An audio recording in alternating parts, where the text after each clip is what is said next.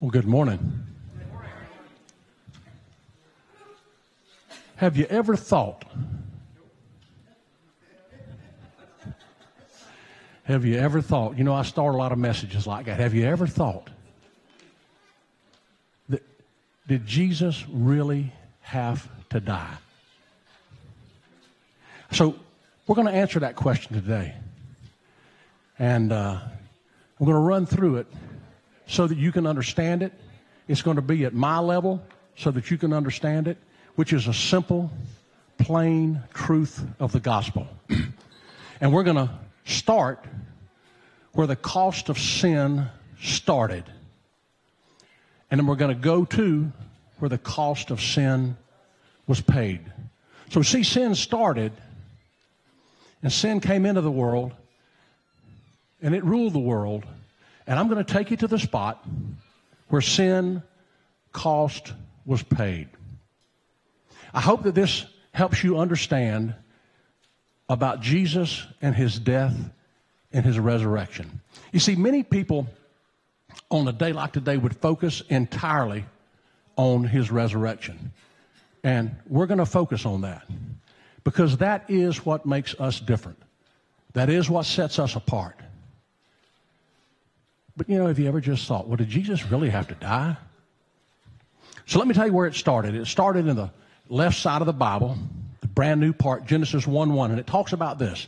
In the beginning, God created the heavens and the earth. This is such a basic story. I know everyone knows that right off the bat.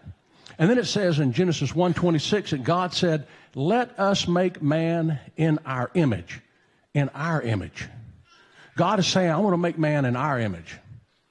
I want to make man in our likeness so that they may rule, so that they can rule over the fish of the sea, the birds of the sky, over the livestock and all the wild animals, over all the creatures.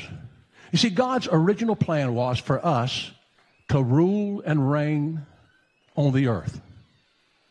And he created us in his image because he rules and reigns. And it says he created in Genesis 1:27 that he created mankind in his own image. In the image of God, he created them, us, male and female, he created them. And we were created in the image of God. We were how he wanted us to be in the garden. Romans 8 says this, for those God foreknew, he also predestined to be conformed to the image of his Son. And this conforming, God had this conforming plan from Genesis 1, made in his image, made in his likeness, made with his power to rule over the earth. He gave it to us. And he wanted us to conform to that. You see, God's plan was for us to rule the earth and everything in it. Not the way it is now. His plan for us to rule the earth and everything in it, and he gave it to us. Take a look at Psalm 115. May you be blessed by the Lord, the maker of heaven and earth. The highest of heavens belong to the Lord, but the earth was given to mankind. That's us. It was given to us in his image to rule and reign. But something happened. Isn't it always when you're on a good streak, you got things going, something can easily throw you off path, can easily distract you. I can remember my father telling me, we would go to St. Augustine. We lived in Bunnell. We'd go to St. Augustine, and he would make a study of these horses that pulled the buggies. Very, very common thing in St. Augustine. Even got to ride on one time. And my dad said, you see the horses? They've got these blinders on them so that they look straight ahead. They're controlled by the reins, and they don't get distracted by all the things that may hurt them or the things that they may like an apple or a carrot in somebody's hand over here. They're looking straight ahead. But something happened. And here's what happened. Genesis 2:15 and 17. The Lord God took the man and put him in the Garden of Eden to work it and to take care of it. And the Lord God commanded the man, you are free to eat from any tree in the garden, but you must not eat from the tree of the knowledge of good and evil. For when you eat it, you'll certainly die. It's kind of like reverse psychology. Now, I tried this on my kids. I said, whatever you do, don't pick up your room. Thinking that they would say, I'm going to get something over on Daddy. I'm going to pick up my room.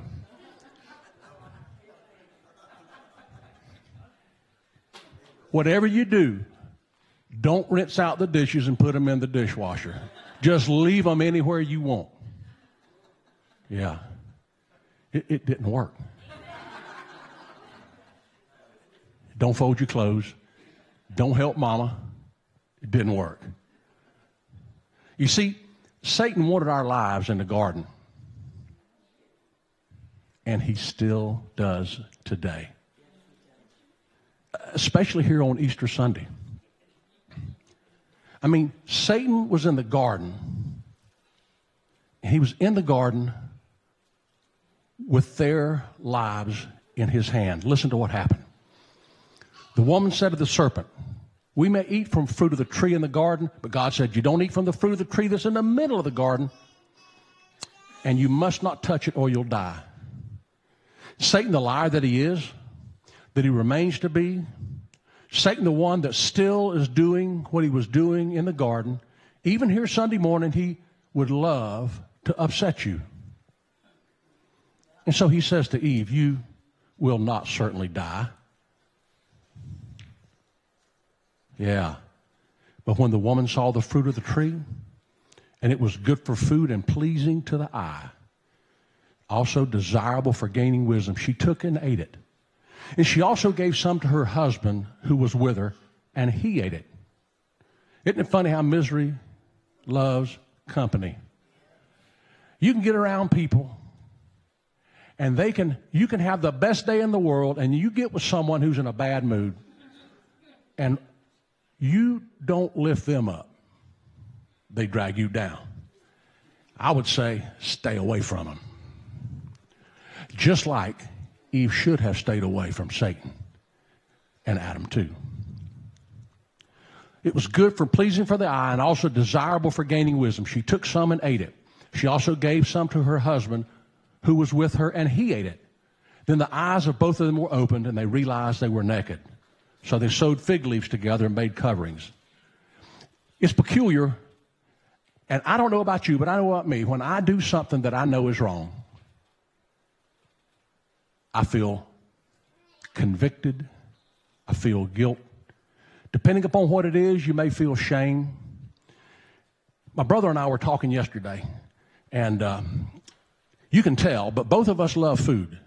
And we were talking about the sin of gluttony and how we could sit down and eat a dozen Krispy Kreme hot donuts with a couple of quarts of milk, knowing good and well it's not going to be good for us. And we'd eat it, and then we'd feel guilty after. Have any of you ever experienced anything like that? Amen? Yeah. It may not have been Krispy Kreme donuts. It could have been something else. But you realize when you've done it, you say, I can't believe I did that. You don't have to live there. And when the man and his wife heard the sound of God, as he was walking in the garden in the cool of the day, they hid from the Lord God among the trees of the garden. You see, God called out for Adam. And as God called out for Adam, he couldn't find him because he was hiding.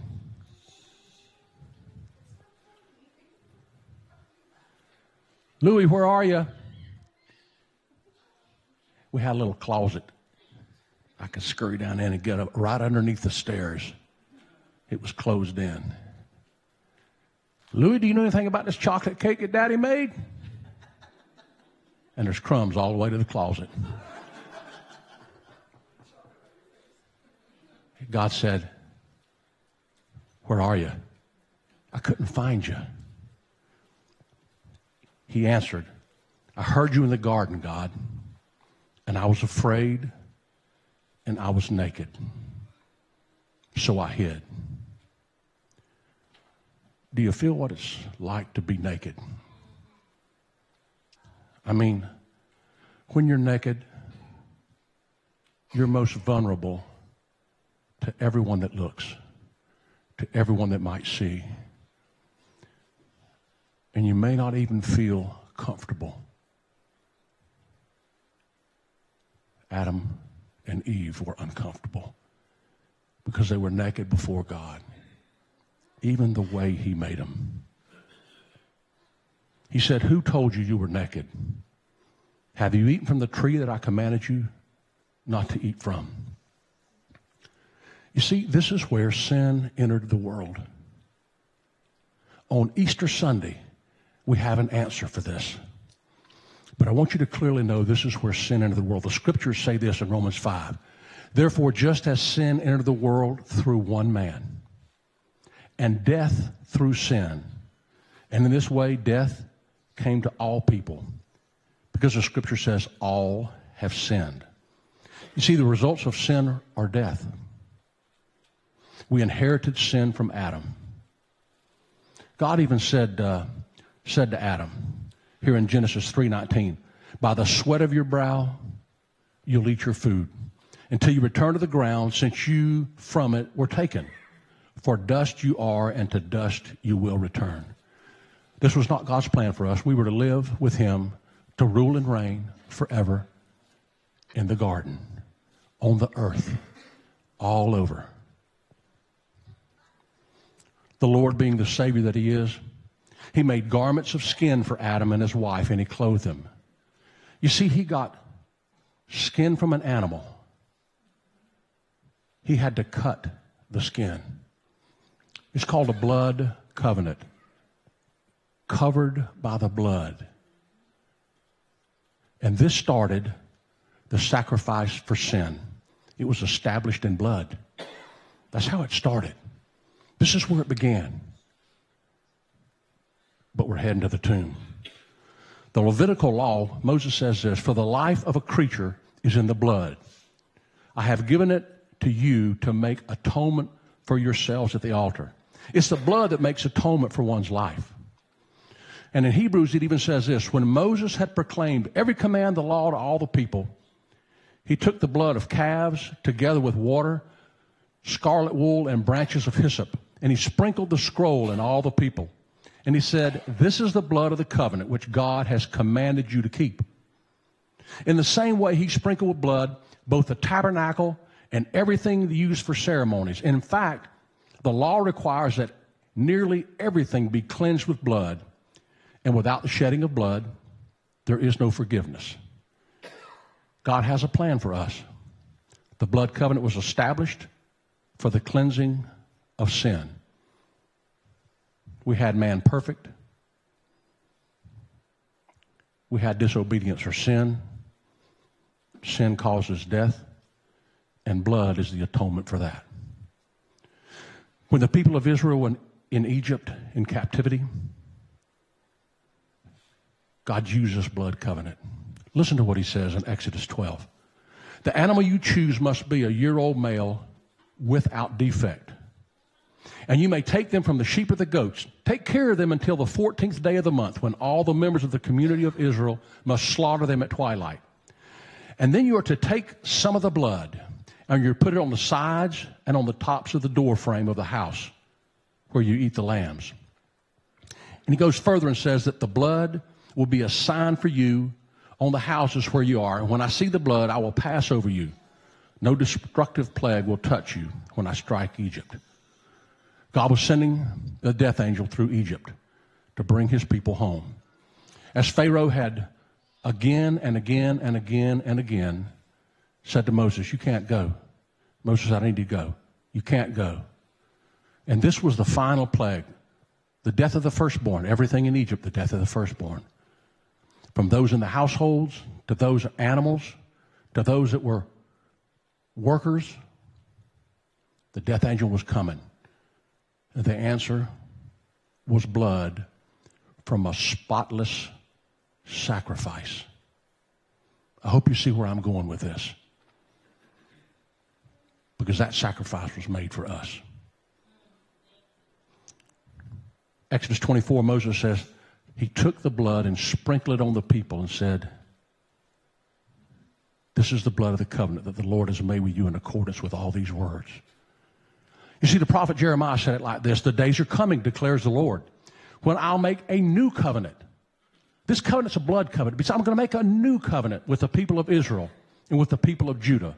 And it will not be like the old covenant that I made with their ancestors. It's going to be a new one. And as we wheel through history, after the fall in the garden, God had this blood covenant, but he knew of a new blood covenant that he had coming. God had another plan for us, and it was Jesus Christ.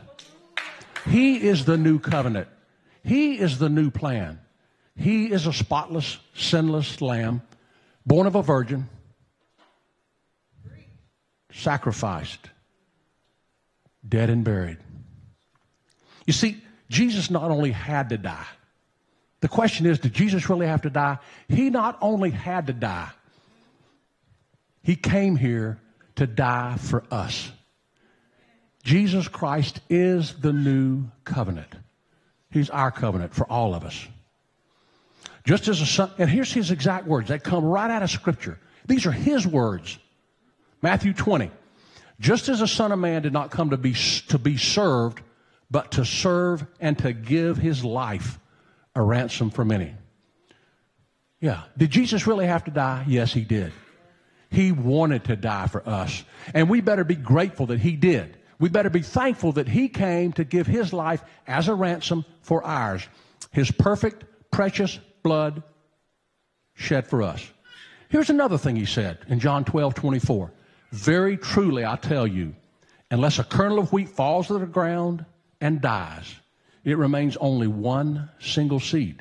But if it dies, it produces many seeds. We are many seeds because of the death of Jesus Christ. All of the versions of the Bible, except for a couple, attribute this to God. John 3:16. Almost every single translation, but certainly the King James. For God so loved the world, this is Jesus speaking. It's in red letters. God so loved the world that he gave his only begotten Son, that whoever believes in him should not perish, but have everlasting life. For God sent not his Son to the world to condemn it. You may be naked. You don't have to hide any longer. You may have taken a bite of the apple. You don't need to fear any longer. You may have fallen short and messed it up. God didn't come to condemn you. You may have eaten all the donuts and all the chocolate cake and not folded one piece of clothes or not made one bed. Never helped with the dishes. He didn't come to condemn you, but that the world through him might be saved. Thank you, Lord. The scriptures say this, for all have sinned, every one of us. All the time. For all have sinned and fallen short of the glory of God. And we all are justified freely by his grace through the redemption that came by Christ Jesus. You see, it says that God presented Christ as a sacrifice of atonement through the shedding of his blood to be received by faith. We're going to come to a point here in a minute where you either believe this or you don't. I was talking with my brother yesterday. He said, you know, Louis, some people just don't believe the Bible. They just don't believe. 1 Peter 2:24 says, he himself bore our sins in his body on the cross so that we might die to sins and live for righteousness. By his wounds you have been healed. And he says further, this is my covenant with them. I will take away their sins. You see, if you have faith in Jesus Christ, and for what he did on the cross, yes, he died, He had to die, and he died for us. For I will forgive their wickedness and remember their sins no more. This is God's plan for you, that you would be free, just like he was.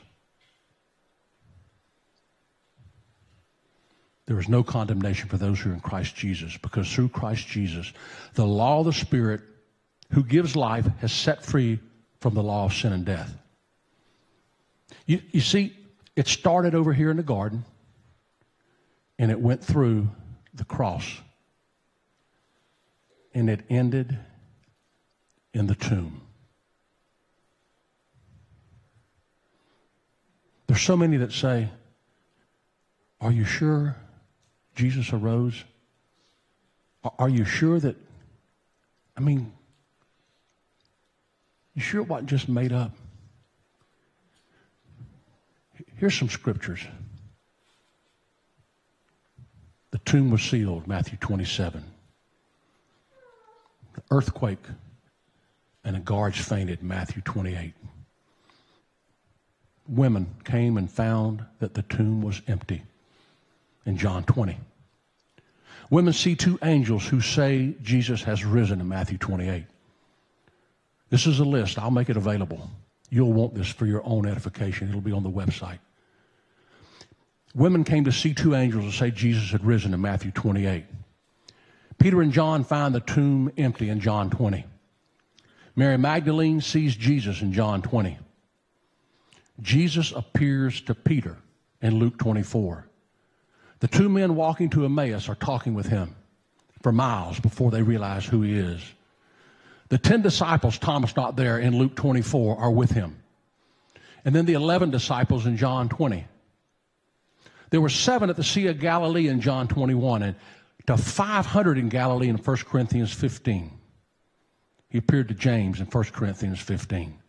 He commissioned the disciples in Matthew 28. He teaches them about the Holy Spirit in Luke 24, and he ascends into heaven in Luke 24. This is a risen God. This is a risen Jesus Christ, that after his death on the cross, after his burial in the grave, on Easter Sunday, he arose. And not only did he arise, but he was shown to those, and he showed himself to those. He taught them. He spent time with them. The Romans, the Pharisees, no one could deny it. Jesus says this, for my Father's will is that everyone who looks to the Son and believes in him, everyone who looks at the Son and believes in him shall have eternal life.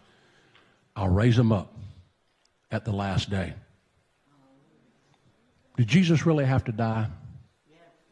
Look, you cannot have a resurrection without a death. They mocked him. They scourged him. People shouted Hosanna last Sunday during Palm Sunday as he came in.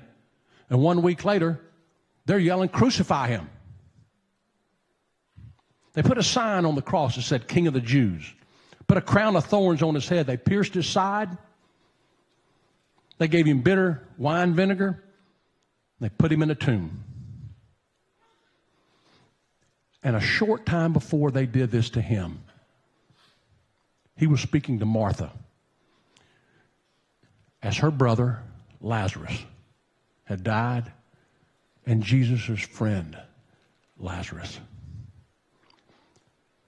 He was asking Martha, do you believe? She said, well, I believe in the next life that we'll have new bodies and we'll have a new way. And Jesus said this to her after she said that. Well, yeah, it's coming. He said, I am the resurrection and the life. The one who believes in me will live even though they die. And whoever lives by believing in me will never die. He said, do you believe in this? And I ask those of you here today, I ask those that are listening, do you believe? Do you believe? You see, Jesus rose from the dead for us, for you and I. And he did it so that our sins would be washed away. Here on Easter Sunday, the risen Christ had to die and wanted to die. There was no other way. And you know, he willfully submitted himself to the Father. Yes, he said, oh, if this cup could pass from me. But he knew he couldn't. Let's pray. Dear Father, I thank you today for your risen Lord. I thank you today, Father, that you alone are the answer to sin and death. And that, Father, those here today and those listening, that they would see what you have to offer, eternal life. Father, those that are naked, those that are afraid, those that are covered by sin or shame, I just ask, oh God, that you would quicken them, you would lead them to your Son, Jesus Christ, with this simple prayer. And if this is you, you don't have to get up and sing hallelujah and jump up and down. You just have to say, God, I'm a sinner. You can say this quietly to yourself. God, I'm a sinner. I want your risen Son in my life. Come into my life. If you've done that, your sins are forgiven. You're washed white as snow. I pray if that was you today, that you would submit to God. Dear Lord, I do thank you in everything and every way. In Jesus' name, amen. Hello, this is Pastor Louis. I hope you've enjoyed the message today, and I hope that it has encouraged you. If you need any further information about the message or our ministries, please contact us at the numbers on the screen. Our live worship is 10:30 each Sunday morning, and we can also be seen on YouTube and Facebook at the Living Cornerstone.